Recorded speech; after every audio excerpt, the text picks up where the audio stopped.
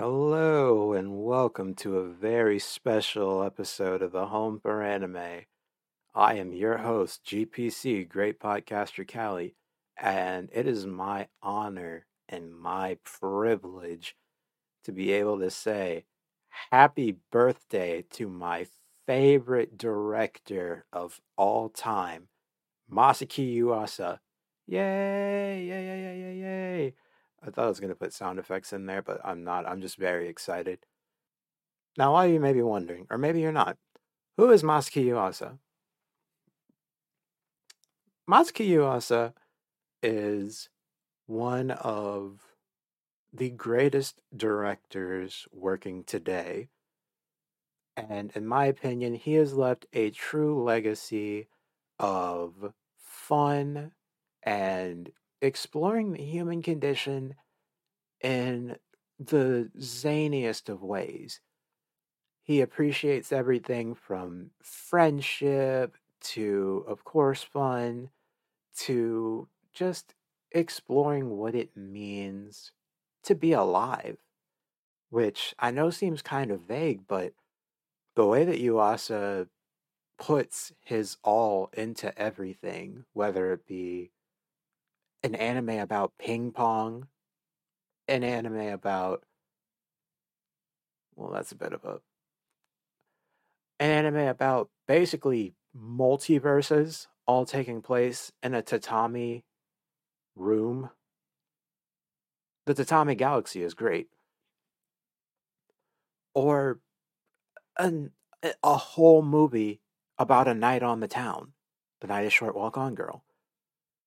These are at their core extremely basic notions, but Yuasa finds a way to enrich every project that he touches, and he brings more depth and heft into everything that he works on to the point where you see more meaning in what he's trying to say about, say, the multiverse or what a night on the town can really be to someone.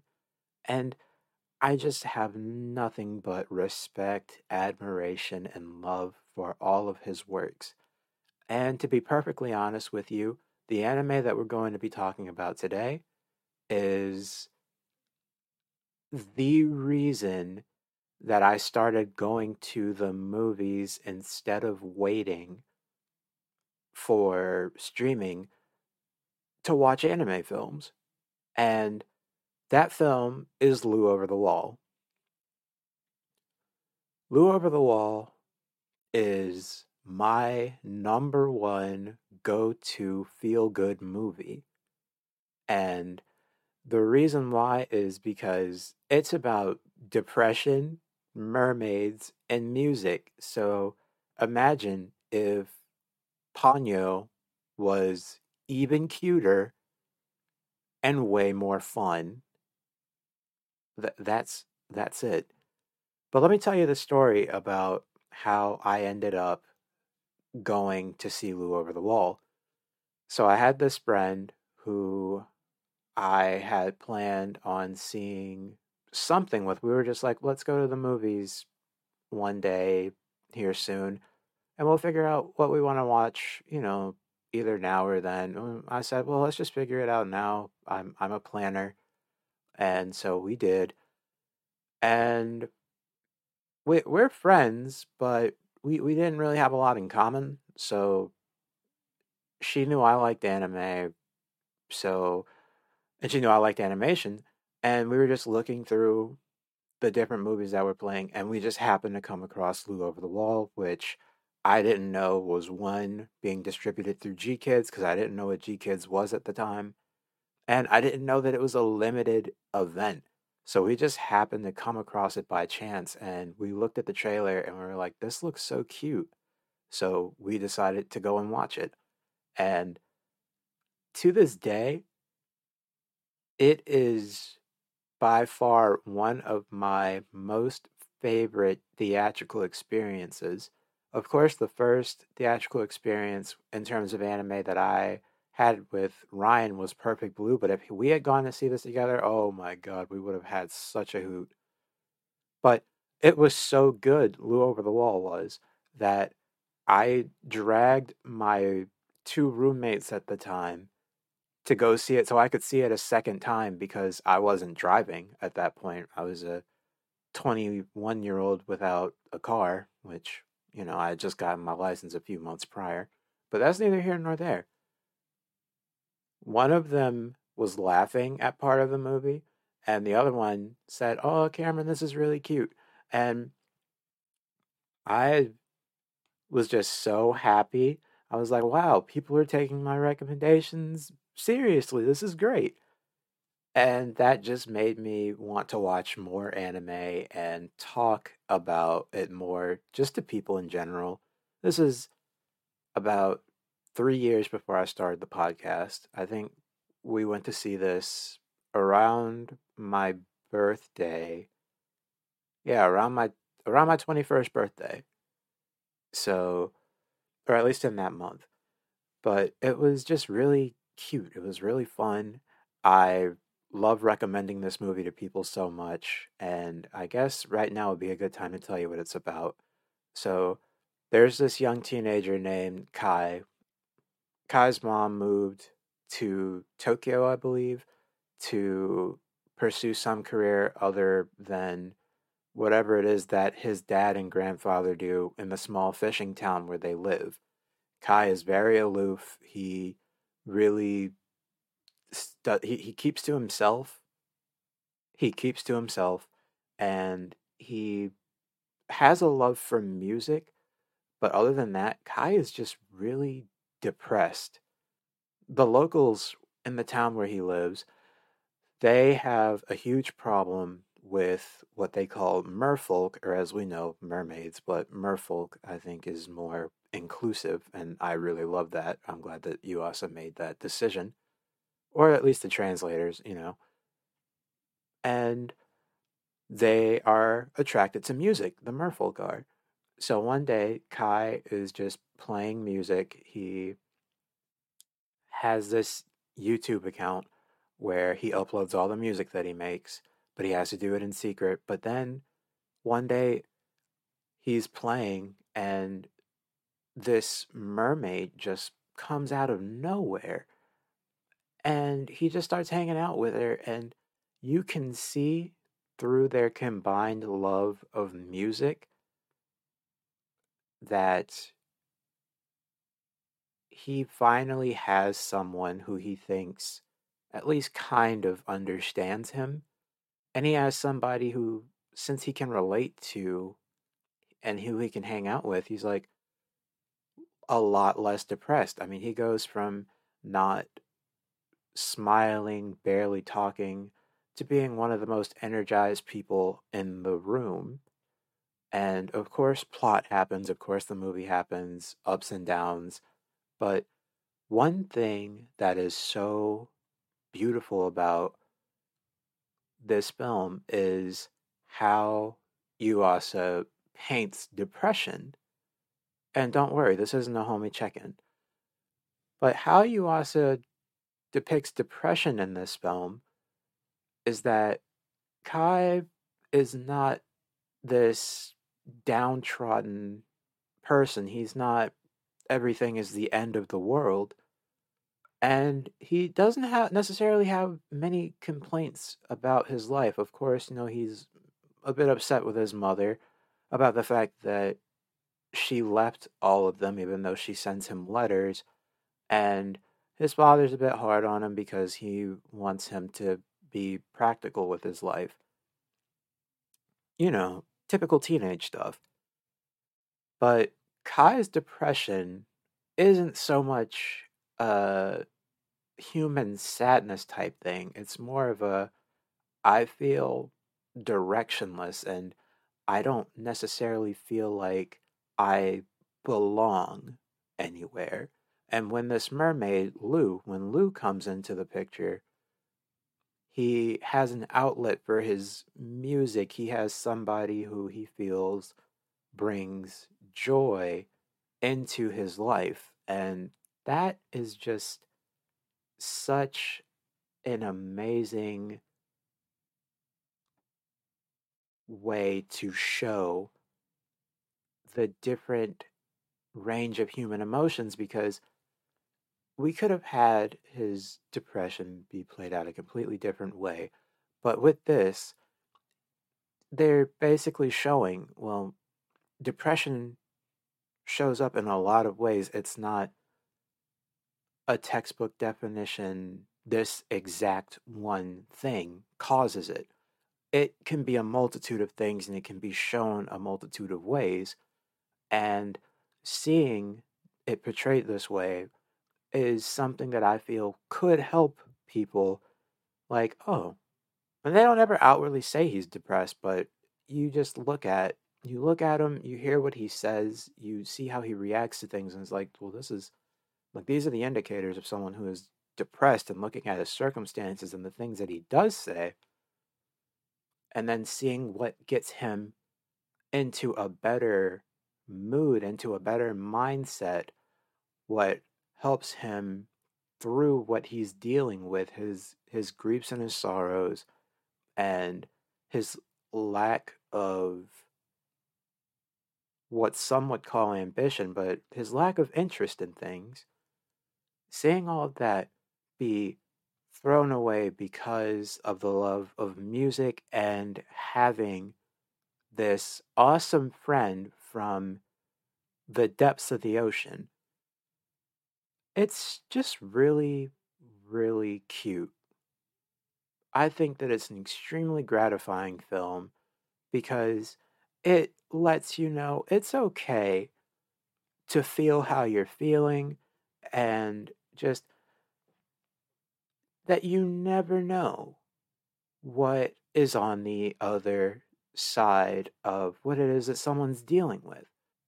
And you never know what might be the trigger to pull somebody out of their depression. And really, what it's saying more than anything, sometimes it's okay to let people in. And mermaids are really cool because Lou doesn't really have any true concept or grasp of the human world. All she wants to do is make friends and make music. And that resonates with Kai because he he feels some sort of kinship with that. I mean, there are people who want to be friends with him, but with Lou, it seems like there's really no strings attached as to why she wants to be friends with him, and he really takes that to heart. So that's one big reason why I love Lou Over the Wall, because the friendship is just so cute. It's amazing. I love it. Also, they use one song consistently, and they do several different renditions of it, which is what makes it not just excusable or passable, but it honestly makes the film thrive. And let me tell you why.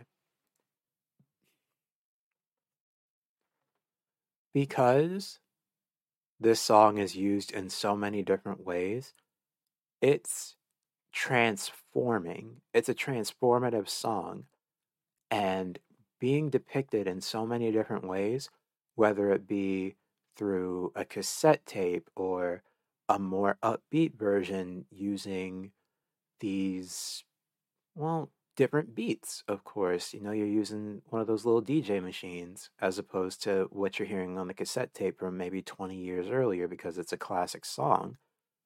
Or what you hear toward the very end when instead of hearing someone else's voice or hearing a machine do it, you're hearing Kai sing the song.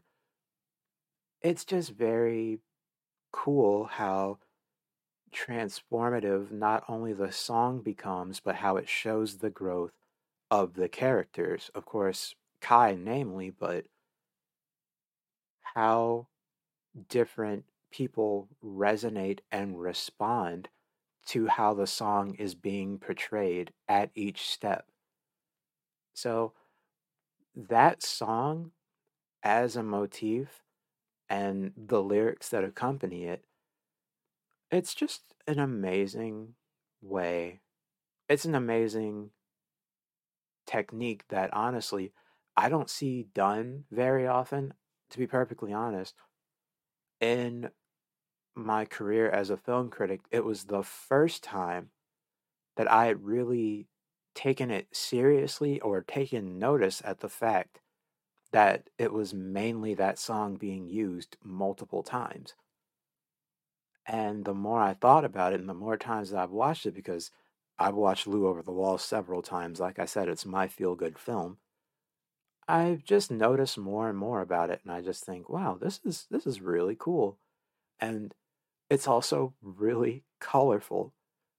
It's one of the most colorful films that I have ever seen. It is so fun. I just can't get over how cute it is. It is literally candy and rainbow colored all over the place. There is never a dull moment in this film. Even during the downtime, you can still just appreciate how beautiful and how lush. And even though it's an animated film, I don't feel weird saying that this is an animated film. Just the movements and the way that people talk, this is very much full of expression, and it's so great. I love everything about this film. And this being my introduction to Yuasa, who I know a lot more people probably know from Keep Your Hands Off Eizouken and Devilman Crybaby, or maybe you know him from his first work, well, his first major work, his first film, Mind Game. Lou Over the Wall, to me, is just a masterful bit of storytelling. And I just can't get over how much I love this film 5 years later. Of course, The Silent Voice is my favorite film, but if I want to feel good, if I want to laugh, if I just want to smile for almost 2 hours, this is the film that I go back to time and time again. And I just want to thank Masaki Yuasa for making this film. And I sincerely hope that you all watch it. And uh, Yuasa, you have my respect. I cannot say a bad thing about any of the things that you have created. You are a master at your craft and one of the greatest directors, not only working today, but of all time. Happy birthday. With that being said, if you're a fan of Yuasa or a fan of anime in general, you can follow me on Instagram at AnimeAlphaGoat. You can also email me recommendations at ouranimehome@gmail.com. And if you want to talk Yuasa, or if you just want to talk anime in general, manga, music, then please consider joining the Discord server because we have some really nice people there and we just really love talking about anime. Of course, the celebration of Kyoto Animation is still going on right now, but we talk about more anime than that. So, this would be a great time to join because we've got some Lou lovers in there. We've got some Yuasa lovers in the Discord server. So, check it out. And with that being said, thank you so much for listening. Once again, happy birthday, Masaki Yuasa. And I am out. One more thing about Lou Over the Wall. Um, Murdoggies. All right, now I'm done.